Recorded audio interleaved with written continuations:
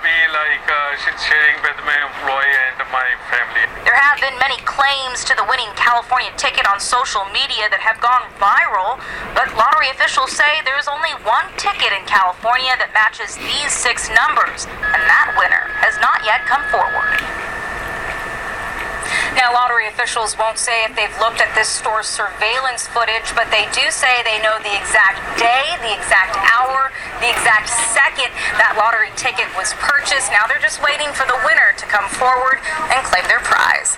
Live in Chino Hills, I'm Darsha Phillips, ABC 7 Eyewitness News. Okay, so anyway, this guy, I believe, I didn't speak to him, but I know him from Yeshiva many years ago.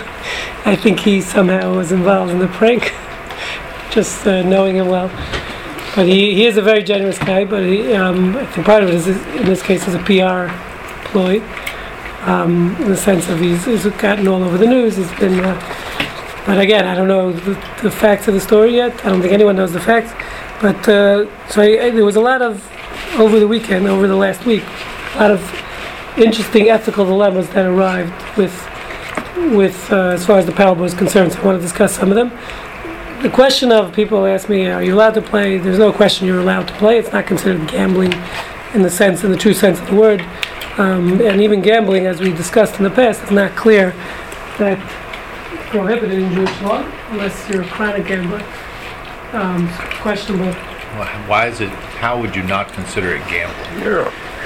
Meaning, no, I'm saying it's not considered gambling in the sense of stealing. Meaning the issue, the halachic issue of gambling. Well, I understand. Okay. It may or may not be permissible if it is gambling, but I don't understand how somebody could say it's not gambling. No, I'll explain what I mean when I say that. I mean it from the halachic perspective, from the Jewish law perspective, because the issue with gambling in Jewish law is, and as we're going to discuss, is not an issue of gambling per se. The issue is, do I have a right to the other person's money?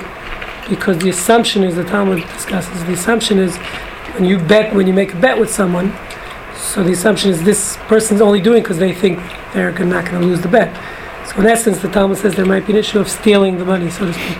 When you're dealing with a pool like this, in such high numbers, and it's not a private person, so those issues are not applicable. That's what I meant.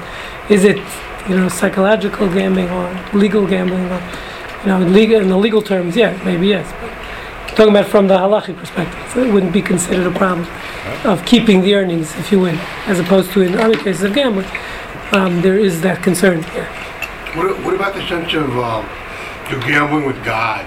Oh, if I do this, we're going to talk about that. That's a great question. That's what we're getting to. You got a paper. So we're going to talk about that. So a few scenarios. First, we're going to discuss some scenarios, and then we'll get to your question. But that's a good case of that's part of the question.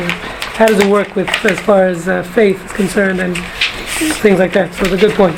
So I found this is a series of books from one author I happened to meet in Israel. They're all originally written in Hebrew, recently translated, and he happens to discuss some of these scenarios. I went through. He usually has these interesting type of questions. During the summer I was in Israel. I happened to meet him the first time. I told him that we used some of his material in classes. So most of these scenarios here are taken from his book. His name is Rabbi Yitzchak Zilberstein.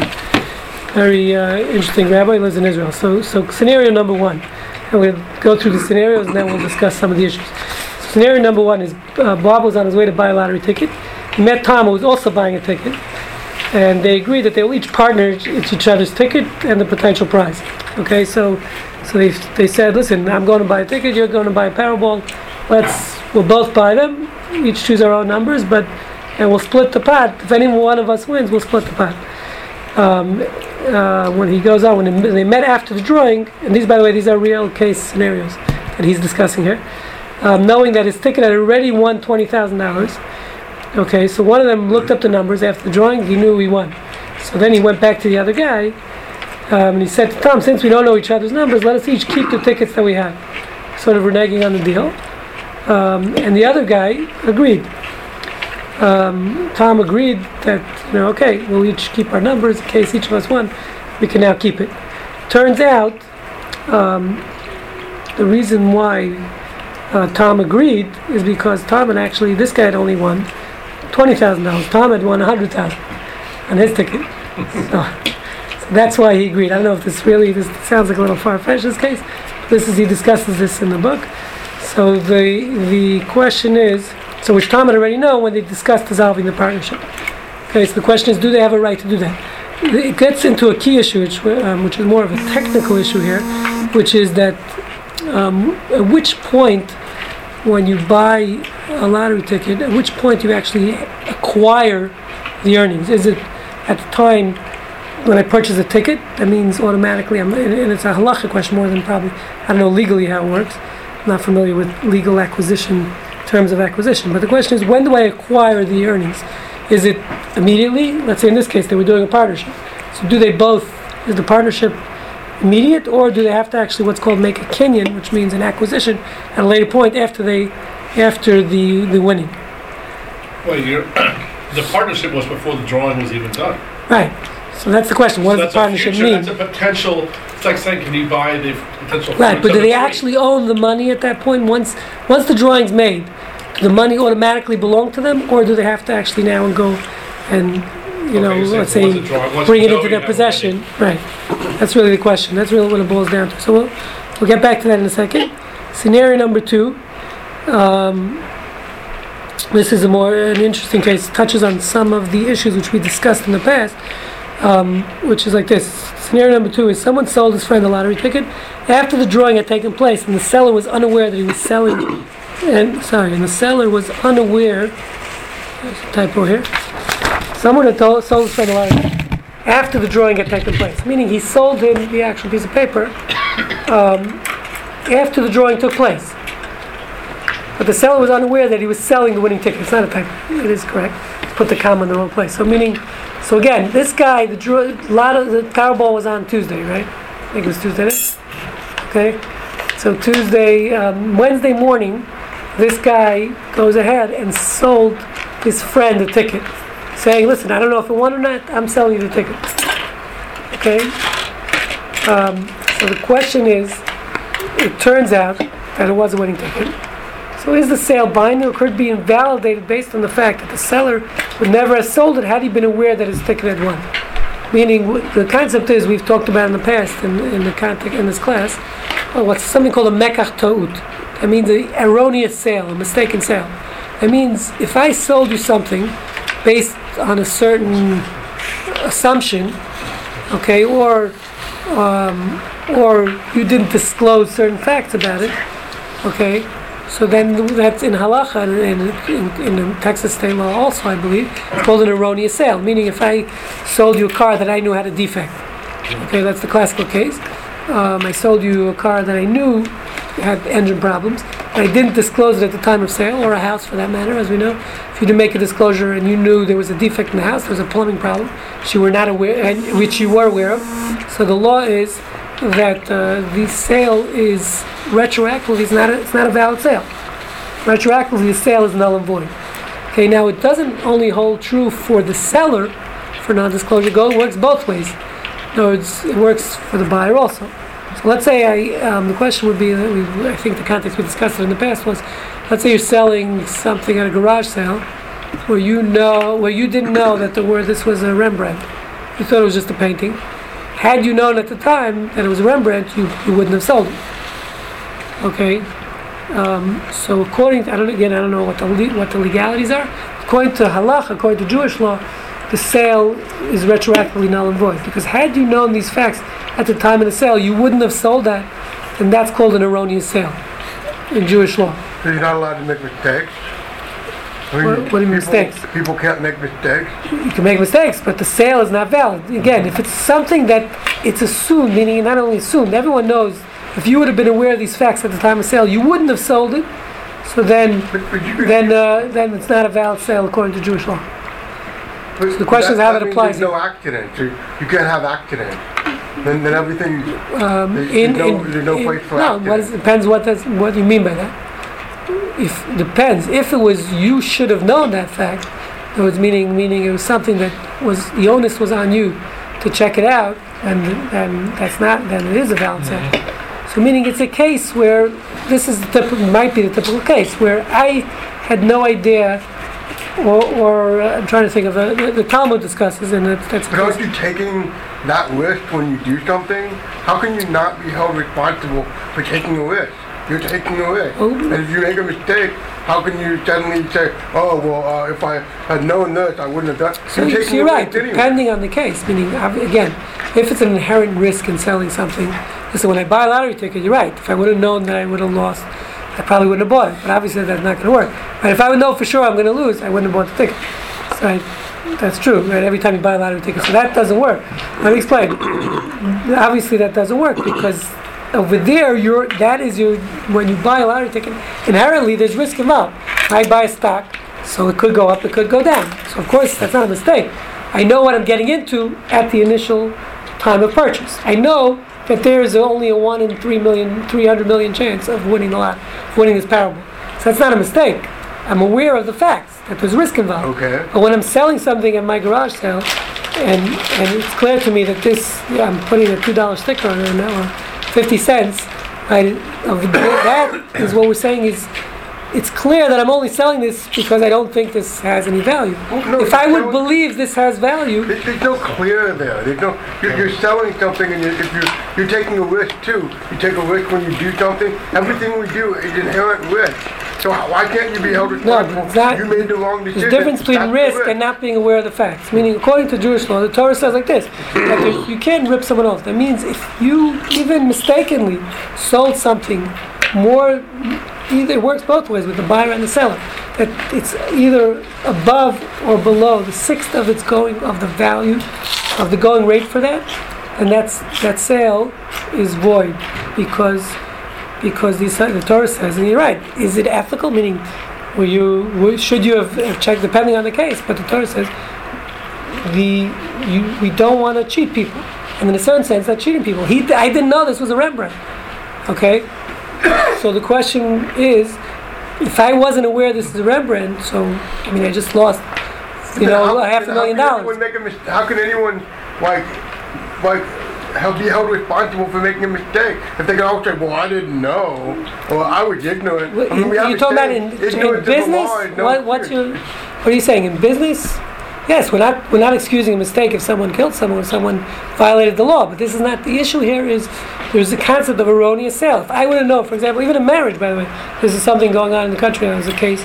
But let's say a person married someone, and the person didn't disclose that they can't have children. Okay, so according to Jewish law, I don't know how it works in American law, that marriage is not a valid marriage because it was an erroneous transaction. The marriage is also a legal transaction. So it was meaning if there was no disclosure and the person should have disclosed this fact, so then the transaction is not valid. So the distinction is, and it strikes me as pretty immaterial whether they're lottery tickets or anything else. That's really immaterial. What's material is disclosure, the disclosure element. And mistake only comes into play if somebody had an advantage, an illegitimate, what I'm going to call an illegitimate advantage to knowledge. So the fact that, I'm selling something in a garage sale at $3, and you come along and you're an expert and you know it's worth $3 million, there's no civil remedy to reform that. But in Jewish law there is, so that's the difference. So the point is like this. Now, if however I've misled you. No, so even without disclosure. But if I just for come example, up and marriage. you're selling. So let's say there's a case going on right now, which I'm privy to, not here in Houston, but it's a national case, which is a lot of discussion amongst rabbis, which is, you're right. If there's no disclosure, do you agree? If there wasn't disclosure, 1 second. Do you agree if there's no disclosure and the person was aware of the fact? That's the law in the state of Texas. No one knows whether it's a winning ticket or not. How could there be disclosure? It doesn't. Well, now we're talking about if there was. So in example 1, he did know. So you owe a duty to partners to disclose. Mm-hmm. So there was knowledge. Okay. In example 1. From both sides. On both, only on one side. Well, okay. One second, I want to finish the marriage case. I just want to tell you. So the issue is, even if the person wasn't aware of it at the time of the marriage, so they obviously couldn't disclose it. But that illness, let's say a person was schizophrenic, they didn't know about it, okay, at the time they got married. It was never diagnosed, so they couldn't disclose it. But the fact is, I got just like it's a lemon law, just like a car. Not to compare marriage to a car, buying a car. There are some comparisons. But the point is, just like if you buy a car, and even if, let's say the lemon law says that if this car has a major defect in it, the sale is null and void, right? So you can make the argument, what do you mean? So you're taking a risk when you buy a car. The assumption is I'm buying a new car, this is not a defective car. Okay, so even if the seller was not aware of the defect at the time of the sale, but if the car had a defect, the sale is null and void. You agree? Okay, but how did that apply to the ticket? 1 second. So the same thing in a marriage. Meaning, if someone married someone and there was a major defect in a person, they were not aware of That it. include mother-in-law? So now the question here long is, list. so now look at the case of the Rembrandt. You know, the top In the garage go sale. on and on. It's not a defect. On the contrary, there it's a benefit. But the point is, if there was for the seller there was looking at it as a defect, meaning he was selling it not knowing it's a Rembrandt. Okay, you're right. If he's supposed to, and that's really going to be the answer. If he was supposed to do the due diligence, he should have checked. So then, he should have assessed it. So I don't know what the answer in the case of the Rembrandt is, but there are cases where I'm just trying to soften it for you. You can disagree, but the point is there are cases where even without disclosure, if there was a defect, or in this case, a benefit to the extent that it was obvious that this person wouldn't have sold it had he known about that. It was obvious to anyone. No one would have sold it had he known. So then, maybe that would nullify the sale in the same way. You don't have to agree. So I'm trying to make you think I'm not crazy. Rembrandt, what if the purchaser was ignorant at the time? Does it make a difference from the Jewish? What do you mean the purchaser was ignorant that? Well, he thought it was some painting at $3 and he just bought it for hanging in his house. Yeah, well, it's irrelevant. Sticks on his wall, then his son says, "Oh, by the way, you've got a Rembrandt here." Oh, really? I didn't know. Yeah, but that's not the point. The point is I didn't know. for the seller. The issue is there that the seller wasn't So he would be aware. required, the buyer would be required to inform the seller at that time. I'll come back Yes. to him and say, by the way. In Jewish I law, didn't know yeah, at the time. probably that sale will be nullified. I'm guessing. I haven't seen it discussed. But the point is here. So there's two. So if you look at the answers there for both these scenarios. The first one is, this was written. This response was written. I'm guessing around 300 years ago, 200 and 300 years ago. Okay, so there's someone named the Marsham. It's an acronym for his name, and he quotes the Talmud that discusses that there was a case like this. Which you're not going to like this case, David, but the case is, so there was a drought in this city in Babylonia called Nardia. Talmud discusses this case, a major drought. There was no food to be gotten. We actually discussed this here in the past, this case, and people in town had to move because there was no food, there was no grain in the area because there was a drought. So everyone started putting their homes on the market. They were selling their homes in order to relocate to another city. Okay, and then what happens is, after the sale of many people sold their houses, all of a sudden 3 boats come into port, because before they knew where the boats were. 3 boats show up, major boats with stocks full of grain. Okay, and everyone now can stay in the city.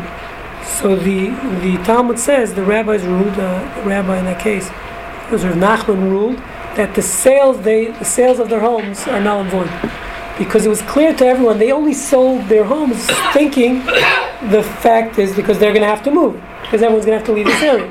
Once now, retroactively, we see that the grain came in. It was clear they wouldn't have sold their homes knowing the boats were coming in a few weeks. If they would have known these boats were coming in with grain, they never would have sold their homes. So says Rav Nachman and Rav Talmud, therefore their sales are retroactively I think that saves people from making bad deals. If everybody had access to full knowledge, is that only Jew to Jew, or are they talking also non? No, I don't. everybody had access to the knowledge, to the ability to ascertain the information, then no, you don't get. It reminds me, here in our own city, we had the Memorial Day floods. People closed the day before. They got the benefit. They don't get to, the buyer doesn't get to say, "Whoa, I don't want to." It flooded the next day. That's different. I'll tell you. What was the issue during the Napoleonic Wars? That the Rothschilds were sending carrier pigeons, so they got information about the war, and they were buying all the bonds when people were dumping them. And using this example, they should give all that money back. If we're dealing with, it doesn't matter. But is that example in any number of other examples? I mean, you're using No, knowledge. so I'll tell you the difference between the flood. I don't know. I'm not familiar with that case. I don't know what the case is, but 1 second, the case of but over there again, it's like he said before. That's a question of gambling. It's risk. Here, That the wasn't- point is here. Let me explain. All Try to explain a little bit. transactions are If they knew No. that Britain was going to win the war, they would have sold their bonds. No, what I'm saying is, the day before the flood, there was no stipulation in this. There was no reason they're selling their houses. They closed their houses because they wanted to sell their houses. It had nothing to do. They didn't know it Wait, was going wait. to flood. No. What I'm saying is the information. Yes, the next day it happened to flood. That was just. It happens to be, but there was no stipulation. They weren't selling their house for any reason that was known to anyone. They were selling it because they're moving into a condo. Right? Okay. As opposed to here, what Rav Nachman is saying is, it's clear, and it was clear today to everyone in that city, they were only selling it for one purpose, because there was a drought. So now that meaning if they would have been privy to the information at the time of the sale, of course they wouldn't have sold their house. It's not. But I'm saying Examining it's people's different. motives for You hear the sale. difference No, between it's the not flood. different. It's not The different. flood, they weren't selling it for any Examining motive. motives for buying and selling is a very slippery slope. That could be. One's selling it for money, one's selling it because the guy selling it because of the drought could have been saying, I got this schlemiel who's buying today, and there's a drought out there. I'm happy to get $500. This idiot's buying it. It's going to be worth $300. So you're right. It has to be. So therefore, it says the Talmud. It has to be obvious to everyone the motive that he sold it. I mean, if it's obvious as day, you're right. If there's other options or other reasons why he might have sold it, then you're right. Then we have no proof. But the point is, in this particular case, he's saying it was clear the reason why they sold it, and therefore that was like a stipulation in the sale. I can make a stipulation myself. I'll come back to the Memorial Day flood. So right after, you had a bunch of people selling in Ireland who were selling because their homes flooded. Right. Okay. Right. So what does that have to do with the guy who sold the day before? He clearly he was selling it's a because he continuum was of selling. motivations of why people were selling. Some people were selling before for business. Some people were selling the next day saying it flooded. I don't know what to do. So No, but I'm saying other is what the people people bought. selling the day before the flood, we don't know their motive, and therefore there's no nullification of the but sale. the day after, Here we know but their the day- motive. The day after they sold because it flooded. Yes. So you're right. So- Those people. So you're right. If retroactive, let's say now somehow the good, they would get their house would be restored to its original. So exactly. So So 3 days later, there now comes federal aid to rebuild your house. When the people Are did you get suggesting, right, people are lined up for aid. Are you suggesting they can now say, whoa, I know I sold it to you, but now there's federal aid, if there would be, let's say after they sold, it would be clear that let's say they're selling because it's a flood zone, and then I know they lots change the of people- floodplain. Right, a day after the guy sold it, it's clear everyone's selling their houses. The cities make them sell their houses because this is zone the one. cities One don't second, make let's say I'm just saying it was zone one floodplain. I'm just taking an extreme case to try to bring out the example. And then the next day, so a lot of people put their house on the market. They sold them. The next day, the city announces that it's no longer a flood zone. It's changed. Insurance companies now deem you as zone 3. So the question in that case would be: is that an erroneous sale? They only sold it, it was clear, because the city told them, the insurance company said, we can't insure you, it's a zone 1. The next day they announced, after the sale, that this is considered zone 2. That's what this case is about. Meaning, Could you, as it a was seller, clear. I'm asking, could Right, so I don't know what that legally. happen? Could In you, as a halacha seller, you can. Meaning legal, what we're saying is, if it's clear that the motivation for sale was, it's sort of like a stipulation in your sale. I'm selling it because the insurance company tell me it's uninsurable. Okay, now the next day they announce now it is insurable. So now the question is, my sale still valid? So legally it probably is, I'm guessing. But in Jewish law, unless the buyer had somehow illegal access to that information. If they just had access to that information because they were smarter, sort of the carrier. They got a carrier pigeon Okay. They made from the effort. California, said, here comes the floods, and all communications and the down. seller didn't happen to read the Houston Chronicle that day saying insurance is now available. Tough luck to the seller.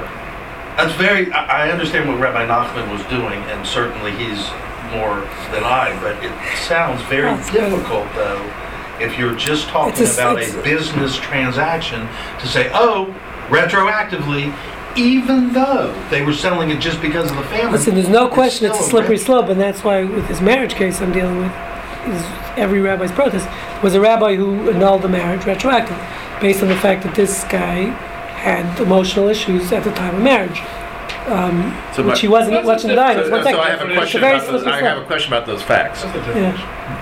Yeah, it is. Why is it I different? agree. I think it is. Why is it But I different? have a question about the facts. Same thing. Was it 5 days later that they sought the annulment, or 14 years later?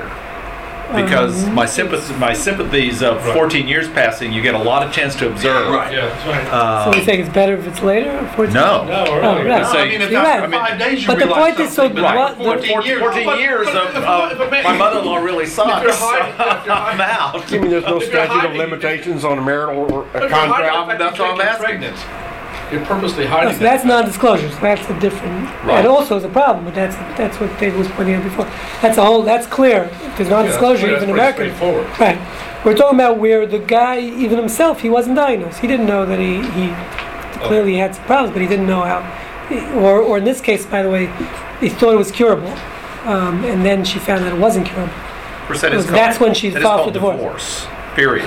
You know. That's when she filed for divorce. When she found out she thought it was curable. Because the halacha is, by the way, if you stay with the So- sale, if you keep the car, let's say I buy a defective car, and then I don't return it, I drive it around for a week, then I return it. But I knew on day one it was defective. So that's it. You On can't. day You one. lost. Yeah, you have to return it immediately. Same thing with a marriage. If When you you don't find return it out. immediately, so there is a statute of You can limitations. return them immediately? Right, so if you don't call it in immediately, the defect, so what she claims in this case was, and she has proofs from psychiatrists saying that they told her it was curable. The day she found that it was incurable, she filed for divorce. You had to get a And how gap? many, time-wise, do we know what that time It was was?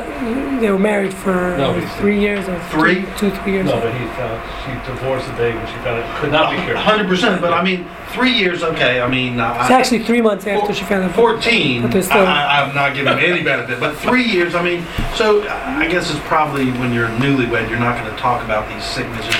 So 3 years, I think, is probably close, but listen, more. it is. I agree, 100% slippery slope, and that's why there's this rabbi who didn't know it, Sorry Greenblatt. He's getting major flack. I mean, from all over the world, rabbis are dissing him. And Of course, I don't know anywhere today, maybe in Saudi Arabia, but anywhere else in the world, it's a no questions asked. So I'm not sure what the issue No, is. because in Jewish law, the husband has to agree to give the get. So the problem is he's holding back from giving the get. He's not giving the get. She's stuck in this limbo position where she can't remarry until she receives. You're right. Legally, she's divorced. Right. They have a We- civil right, divorce. The issue is the We can halakha. talk about the ethics of that. Right. Yes, that's a whole different. Right. yeah. Okay, so now, so get to the answer to this. Well, she's trying to get a divorce or a annulment. Well, she wants a divorce, but he's not giving one. So therefore she went the other route, which is I never thought you were happened. trying to annul retroactively. Yes, that's an annulment. Annulment means it doesn't happen in He Jewish law. wasn't. But this Rabbi Greenblatt did it in this specific case. Oh, good. It's 5 years that the husband hasn't granted her a divorce. She filed for divorce, she wants a divorce. She's stuck for 5 How years. much of that, I wonder, is the rabbi wanting to do right by her and let her That's out? the question, yes. As opposed to the Have your reality Rahmanas on it, that yeah. the Have law your Rahmanas. does not Yeah, provide for. yes, so it is. That's the debate going around the world now. So anyway, we want to get back to parable. So marriage is not winning the lottery. That we all agree. Okay. So on the other hand, so look at B here. The answer he says on the other hand, the seller. So the Maharsham says, let's start from A. Sorry, the Maharsham quotes the Talmud to discuss the drought and idea. Another typo there. There was no grain to be bought. Where there was no grain to be bought, people sold their houses in order to relocate to a city with sustenance. Shortly afterwards, a large flotilla of ships arrived with sufficient grain to feed all the residents. Rav Nachman ruled that all the home sales were null and void since they were sold on a false premise. So according to this, he's saying this with the lottery ticket too. If I had no idea this was a winning ticket, or the first case, where I was giving up my ticket at 50% of the partnership, thinking, not knowing it's a winning ticket. So one could make that same argument. Okay, that's what the rabbi wants to apply it here. It's a similar situation. If I had known the facts at the time of giving up my partnership, or in scenario number 2, when I bought the ticket, of course I wouldn't have sold it. And therefore, based on Rav Nachman, it should be, that's one side of the coin, the sale should be null and void. But on the other hand, that's B, the seller could have verified, and this is where it gets to what you say, meaning if his due diligence was to go and check his numbers, and he didn't do that, it's all over the news, as David's saying. If you had a ticket and you're an idiot, Wednesday morning you woke up and you didn't check your ticket, and you threw it out and you gave it into the cleaners, okay, so that's your fault. So on the other hand, he's saying the seller could have verified his ticket and won. Since he had not done so, he cannot claim it was a mistaken sale. Meaning again, if the due diligence was on you to check the numbers and you didn't, where again, or like in the case of the drought, if they could have checked if the chips were coming in and then they sold their house, so that's their fault. Okay? if right the guy who closed the day before the Mile and flood, if he knew, if he could have heard the weather and saw that there was a flood coming and he still sold the house, then obviously he's an idiot for selling it at regular price the day before the flood, right? Knowing that tomorrow there's a chance it's going to flood. So the point is, not selling. He was smart to sell it. It's the buyer. No, what I'm saying is he sold it for full. Right, the seller sold it for. Oh, the buyer. Yes, sorry, yes. After the flood, the buyer, right? So the buyer didn't check the weather, and there was a hurricane coming that night. But so everyone checked the weather. It wasn't a flood coming. That was the problem. Okay. But my point is the example. So one second, I just want to finish what he says here. So he says he knowingly sold it without concern if he had won. Meaning the fact that he could have checked his numbers, he could have opened gone on the internet that day. He didn't check the numbers, and he sold it without checking it. So then he's an idiot. Of course, he can't claim it's an erroneous sale now that he finds out he won. But if he did not know the drawing took place, but the question would be in a case where he didn't know the parable happened, he thought it's happening on Thursday, okay, and today's Wednesday, and he went and sold it on Wednesday thinking the drawing didn't take place yet. So then he was unaware of the ticket's real value. So then he's saying the same would apply. Then Rav Nachman's principle might apply. That had he known the information, of course, he wouldn't have sold it. Okay, so again, it's not clear. There's two sides of the coin here. I just think the buyer who is doing absolutely nothing wrong by purchasing the house is basically getting the short end of the stick here. Okay, someone has to get the short end. The question is selling the buyer. No. That's what I'm saying. One of them is going to get the short end. They sold their house because they wanted to move to the, and I'm talking about this one, not the flood, the drought. That was a conscious decision. They could have taken a horse and gone on a vacation or a trip, and they didn't have to sell, but they sold. Okay, flood or not, I bought the house whether or not there was a drought. I'm now taking the risk that there's going to be a drought here. So why are you penalizing me, the buyer, for buying a house if the ship comes in or not? Do you see what I'm saying? Let me explain. I'll just give you some background. I want to get to the other scenarios. Okay. Quickly, Go ahead. The thing is, in any business transaction, in Jewish law, again, I don't know enough about the legality, there's something called dat. That means there has to be agreement on both sides. Okay, obviously, and I'm sure in the American system it's the same thing, but there's more than that. It means we have to know, let's say I make a stipulation myself. I'm only selling it if it rains tomorrow, or if it doesn't rain, or floods, or if it doesn't flood the next week. So of course you can put that stipulation. And so what the Talmud says is a non-verbal stipulation that's obvious to everyone. That's considered as a written stipulation. That's really what the Talmud is saying. I mean, I only have in mind, if it's clear to everyone, clear as day, that I only have in mind to sell it with stipulation A, even if I didn't verbalize that stipulation, but it's obvious and how to everyone. That stipulation? What? One second. So it's obvious. That's really what we're saying here. If it's obvious to everyone that had I known this fact, I wouldn't have. So I'm only selling it because based on facts A, and now it turns out facts are B. So then it's not a valid sale. That's what I'm saying. So it's not the issue of buy or sell. What's that window? Like David's example, it was 14 years for the marriage. What does he give the window? If it's the next day, I might be able to go back, even though it's very like difficult. I said, there is a time stamp on it. As a buyer, if you could only renege immediately once you realize the defect.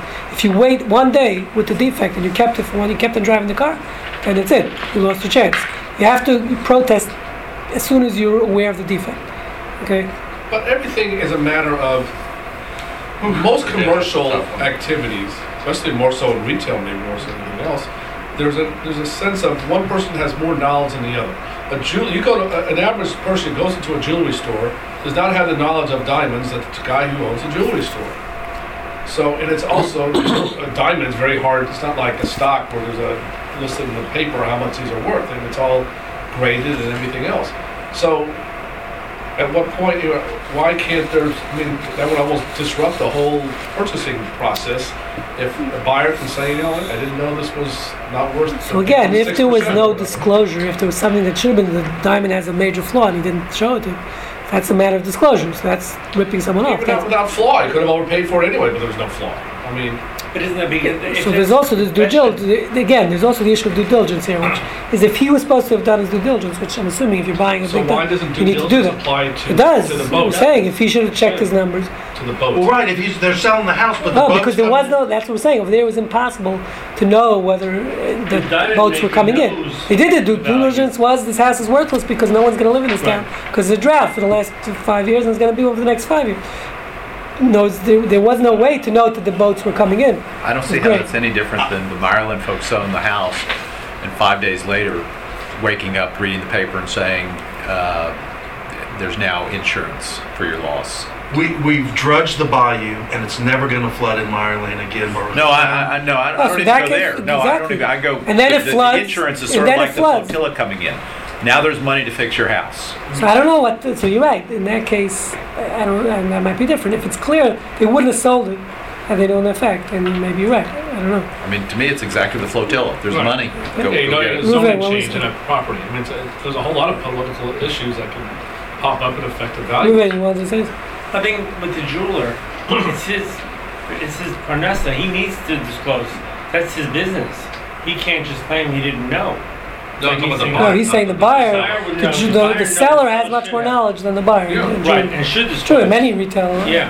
Not to say no, not So- not. I mean, Hide if there's a flaw. you So there's no should- flaw in it. I You understand his can't reason. say you can't sell it with a flaw. No, again, not And there is no And he flaw. can't say it's 3 No. carats if it's 2. No.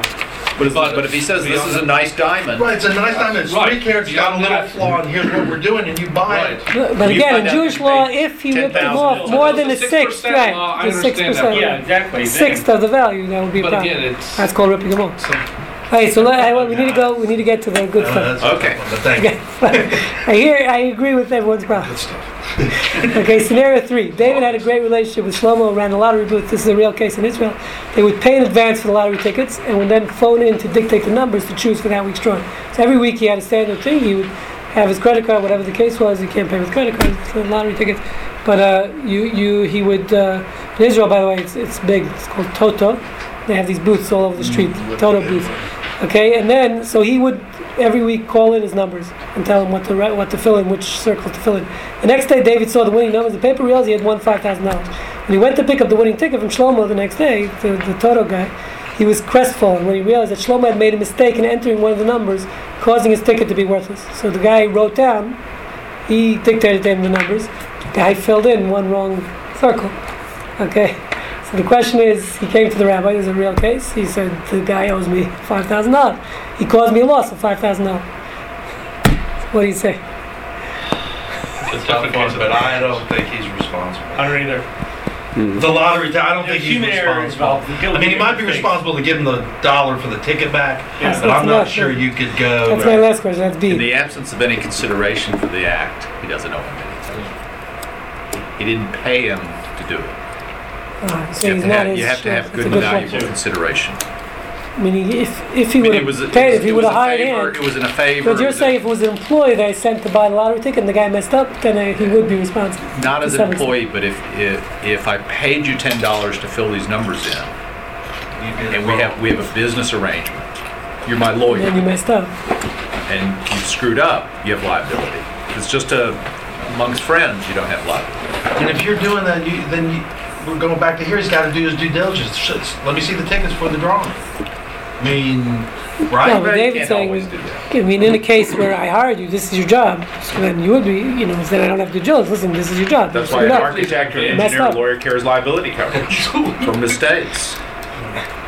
Rabbis don't, unfortunately. Wow. I'll bet you. I think you're not right about that. Sure, the board has. I'll bet you Rabbi at Beth Yeshurun has liability That's the coverage. torch, like the board has liability insurance, but the Okay, rabbis don't. which runs to the rabbi. Right, so mean, we they don't blame have it it on the for the board. We board, blame they- it on the lay. They have it for the rabbi. Errors and Directors, omissions. Directors and officers. You know? Yeah. Yeah. Okay, so let's see. That's only because they're nervous. They made us buy it. Okay, so then scenario 4, similar case. We'll get to the answer in a second. Scenario 4. By the way, you don't need it You know? because if you're judgment proof, you don't need to worry about liability insurance. No one's judgment proof, unfortunately. What's the answer? Okay, we'll get there. Scenario 4. A Torah scholar was staying at the home of Jack. This is, by the way, a real case. Happened with the Chafetz Chaim. Listen to this case, Brian. Listen to this case. Real case. This occurred. It didn't happen with the Chafetz Chaim, but they came to the Chafetz Chaim for an answer. Torah scholar was staying at the home of Jack. It was the weekend of a big lotto jackpot, which they had both purchased tickets for. So the rabbi and the host had both purchased tickets. The unscrupulous host figured that his guest, the scholar, having many good deeds in his merit, had a better chance of winning. So in the middle of the night, he goes and he switched the ticket with the guest, with the rabbi. Switched tickets. The next day, when they announced the numbers, the host ticket, which he had given to his pious guest, won. Okay. Right, I knew that was coming. So he tried explaining to the guest about the accidental switching. By mistake, fell out of my pocket into your pocket. Okay. It just fell in your Why is the Fell Torah into your scholar staying pocket. unscrupulous host? That's What? the first question I have. Right, Why is the Torah scholar scholars- staying with Jack in the first place if he knew he was unscrupulous? You don't always know. Did he really deserve the prize money since the ticket was originally his? So the question is: so they came to the Chafetz Chaim. Does he get his money? Who gets the money? Who gets the prize? Does the rabbi get the money or the? Why would you be awarded something for something you did dishonestly anyway? You did what? Dishonest. Yeah, but the point is, listen, it's my ticket. I really bought it. So what? I own it. It's It's a question of dishonest. illegal ownership here. So it's not just because you're dishonest doesn't The mean you whole- can't legally own something. I could be dishonest and still, if it's rightfully mine, it's rightfully mine. That was intentional. Because it's right. It's an intentional act. He gave it away. Yeah, it wasn't a mistake. So- he gave it away. And he physically, Maybe Kerry if gave by it away. taking the other ticket, once he's put down his ticket, he swapped it, he took the rabbi's ticket. and He stole the acquired- other did he ticket. acquire it? So actually, He's committed. he's 0 for 2. Did he acquire it? He doesn't have the rights to it when the rabbi won, and had he won, he would be obligated to give that money to the rabbi. So why? If you're saying that legally it's a legal transaction, if I put it in his pocket, I'm giving it to him. So then what's So one, I gave it to him. the other one? To steal. The other one, I stole. So it's two totally different sides of the coin, but they both lead to the same result. The rabbi has the rights to both. Okay, so that's a good point. So let's see. So to answer scenario 3, so he says like this. Zilberstein says, there is no recourse in a human court of law, meaning there's a concept in Jewish law called chayiv patur b'dinei adam. That means you're exempt in human court of law, but b'dinei shemayim. But don't worry, in heaven they'll get you. Okay, so that's meaning we can't do anything. There's no recourse here, but if you want to, really you need to pay it. I've had this before. Actually, a case I told you about in the past where I made a reservation in a bed and breakfast in Israel, and then I ended up canceling right before I went. So the guy claimed, listen, you still have to pay me, so I can't get someone else to come. So I called. I felt as a rabbi, I felt like I could have just hung up, and the guy has no idea where I am. It was just a phone reservation, wasn't even internet. The guy had no information of mine besides my phone number.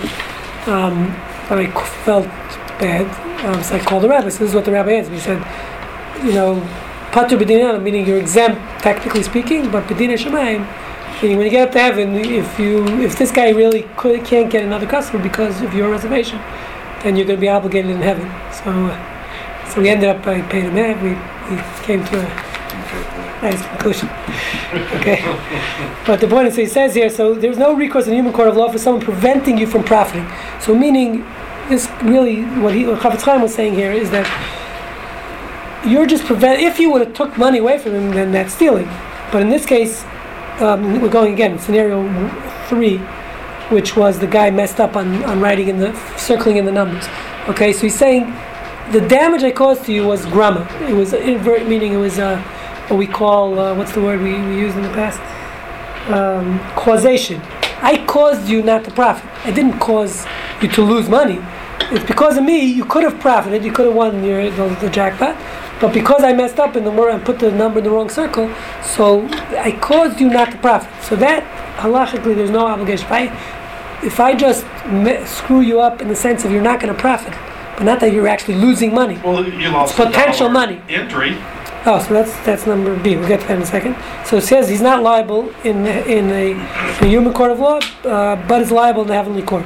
Chafetz Chaim said, and this is the key point I want to get to, which is your original question of faith. He says numbers don't win the lottery; it's the person who wins the lottery. No, it's irrelevant to having switched tickets or not. Meaning, the point of this, we're now going to get into the God issue of faith. If God wants someone to profit, so whether they have this lotto ticket or not, they're going to end up getting that money. Whereas if you're destined to win that money, So that was the case here. What the Chafetz Chaim was saying is the rabbi obviously was destined to win this money. Whether he would have switched the ticket or not, he would have won that money. He would have got that money. So irrelevant to you switching the tickets. It's not the ticket that wins, it's the person who wins. That was what the Chafetz Chaim said. Then we have Scotty's question is, does David still have to pay Shlomo for the ticket? I mean, what about the dollar? Does he have to reimburse him for the dollar? So that, I would assume, yes, in that case, because for the actual $1 or $2, whatever the ticket cost, that you did damage him because he didn't get what he paid for. He paid for these numbers, and he didn't get those numbers. Okay, so he's gonna have to reimburse him for the $2 for the lottery ticket. Yes. But an expectation is not the same as full knowledge. And everyone buys a ticket with the expectation. They don't buy it with full knowledge of the result. Right, the whole thing is you're right. fair. So you're 100% right. That's exactly what we're saying. So therefore, the ticket, the $2 is gonna have to pay him because that's what you're paying for the expectation. I'm paying for the amount to dream. The dream costs $2. Most people know they're not going to win. No one really. I mean, there are a few people think they're going to win. Most people know they're not going to win. It's just about dreaming. It's really what's what it is. You think about lotteries. You're buying a dream. You're buying the day. You have 3 days to dream a little. What you're going to do with your money, but you're really not going to win. So you're paying for the dream. So that he has to reimburse him because even though you could argue he had to dream it, he was still able to dream. With the odds at 2 or 3 million to 1. Not even a dream. The lotteries for people who are just bad at math. But how do you assign blame when it's an act of God? I mean, that says it's an act of God who wins the lottery. So how do you assign Yeah, but there's still the legalities of it. If at the end of the day I damage you, it's very nice. There's 2 parts. There's the law and then there's the ethics. There's the faith part. We'll discuss the faith in a second. But the point is, they're not related. Meaning, legally, if this belonged to me, it's mine. Just because I didn't have faith, I did have faith. We'll talk about that in a second. But that's a good point. So here, I found 3 different quotes, or 2. First 2 was interesting. Rabbi Yisrael Salanter was the founder of the ethical Musar movement in the late 1600s, early 1700s. So he said like this. It was a fascinating case. He was once approached by a guy who was frustrated. He said, I play the lottery every week. It's interesting to see how in the 1600s the lottery was the same. Nothing changed. So the guy says, I play the lottery every week. And it's good. Well, how come I don't win? I'm a pious Jew. I have faith in God. He's going to provide. So he said it's because you don't have full faith. You lack faith. Yisrael Salanter says if you have full faith, you're going to win. That God will provide for you. You're going to win. So he says the guy went and he goes and he bought a ticket. All right, this week he says I'm going to have full faith. Leave it. It's all up to God. So what happens?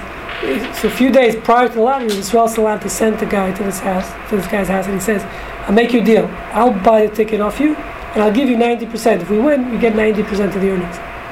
And the guy said, fine. So he sold the ticket to Rabbi Yisrael Salanter's messenger, and of course they lost. Okay, so what happened? So he came back to Yisrael Salanter, had full faith. He said, you clearly didn't have full faith. You would have had full faith, you wouldn't have sold me the ticket for 90%, even to lose your 10%. If you really thought you were going to win, you wouldn't have sold it. So the fact that you sold it to me proves you didn't have full faith. Okay, so people you can't say they have full faith. Now the other question is like this, fascinating thing. This this is a side point in Jewish fundraising. So the Alter of Nevada, who's another Musar leader of the ethical movement, he also lived in the mid 1700s. He said like this. Alter, by the way, means the old one of Nevada. So he said he would buy the lotteries for the sake of his institutions, to support them, which by the way, that's what I do. I haven't done it in a while, but I usually buy 2 tickets, 2 lottos, and the Powerball. I buy 2 lottos. On the first game, I write on top, in Hebrew I write, because you have to write, I don't trust myself, because if I would win. So I write it in as soon as I buy it. I write Kodesh Lashem, which means this one's for God, game number 1's for God. The second one, I don't write anything. So the second one's for me. So I'm figuring, the point is I have a non-profit. So even if the first one wins, I can really give it to my organization. Keeps white out handy. So now, by the way, so when I bought the Powerball last week, I did buy a Powerball. So I wrote, the first one I wrote Kodesh Lashem, this one's for God. The second one I wrote Chatzi Lashem, half for God. So I figured it's enough. This week it's enough that we can split it with God. Are you buying one? No. I'm buying one for God. I'm the recipient, but I'll give it to God. 2 or buying 1. Or you I'm buying one for me, one for God. Does God get it after tax or before tax? Good question. It's Yeah. just That's something curious. like, but the bottom line is, so he said after he lost many times, which I've been in that situation, for his institutions, he said, listen, it could be that Jewish institutions got to be built with sweat and tears. God's not giving. There's no easy street. When you build a Jewish institution, you got to work for it. He says it's part of building it. It's not. There's no such thing as easy street when you're building a Jewish institution. So I just want to end off the last thing, which is irrelevant, which is the question is, does it show a lack of faith? I mean, if I truly believe I'm going to win, that God will help me win, so then you can't buy more than one ticket. Because if God's going to make you win, okay, then he can make you win with one. There's no point in buying 300 tickets. There's people that buy 1,000 tickets because that's a lack of faith. Because if you're supposed to get the money, you're going to get it with one. Okay, so if you buy more than one, this is I found And that happens. Happens People well. buy one ticket and they win. Right. Yeah, of course. So you're not even increasing your chances, by the way. The odds are like If you buy, yeah, you're not increasing I your think chances. you have to go to like 14, 15,000 before you Increase your odds. get into the 1 in 220,000 instead of 2 Million. million. Instead of 1 in 2. There's Right, so I need to end with this because we're over time, but the point is that, so they found a medrash, it says by Joseph in Egypt. So the medrash says that when he was in prison, he was stuck in prison, and the butler, Pharaoh's butler, was getting out. So he told Pharaoh's butler, remember me, remind Pharaoh that I'm still here. And he said it twice. Okay, the Torah says, it says it in the Torah. He said twice in the conversation. He said, remind Pharaoh about me. Remind him about me, remind him about me. So the medrash says because he said it twice, he spent an extra 2 years in prison. Consequence, he was punished because Joseph didn't have the faith that it was God who was going to redeem him, and he said it twice. He spent an extra 2 years in prison. So I saw Chaim Brisker, who's a big rabbi, comments on this. He says, so there was a debate amongst these rabbis, what happens if he would have said it 3 times? That means he would have been 3 years in prison, because he showed a lack of faith. He said it 3 times. He would have been another year in prison. But if he only said it once, so one rabbi said this, and he only went 1 year in prison. Said Chaim Brisker, no, it's not true, because as Jews, we have to do what's called ishtadlut. We have to work within the laws of nature. We can't just rely on God. So even though I have faith in God, so let's say I'm playing the stock market. We discussed this here many times. You have to have faith. Listen, whatever is going to happen, God ordains to happen. But if you're not, you got to be in it to win it. If you don't play the lotto, there's no chance you're going to win. So you have to make what's called a minimum hishtadlut, an effort within the realm of nature. The parable, by the way, is not in the realm of nature. But we're talking about, let's say, the stock market. Let's say with something that's in this, I have to do something to attain the money. Now the rest is up to God. But I need to do something. So Yosef had a right to say one time to the butler, remind Pharaoh that I'm still in jail to get me out of here. But once he said it twice, so says Rav Chaim, he showed even the first time wasn't that he was having faith in God. He was showing a lack of faith in God, not only for the second time. He had to stay 2 years in prison, even though he had a right to say it one time. But the point is, once it's sort of like buying a second lottery ticket. Once I buy the second lotto, so I'm showing that even the first one, it's not God that's going to give it to me, it's the state. So then you're showing a lack of faith in God.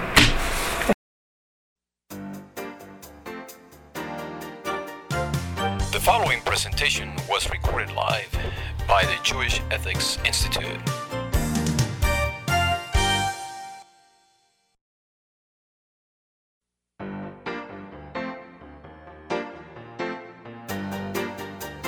You have been listening to the MP3 project from the Jewish Ethics Institute. For a complete selection of our lectures, please visit our website at j-ethics.org. Shalom.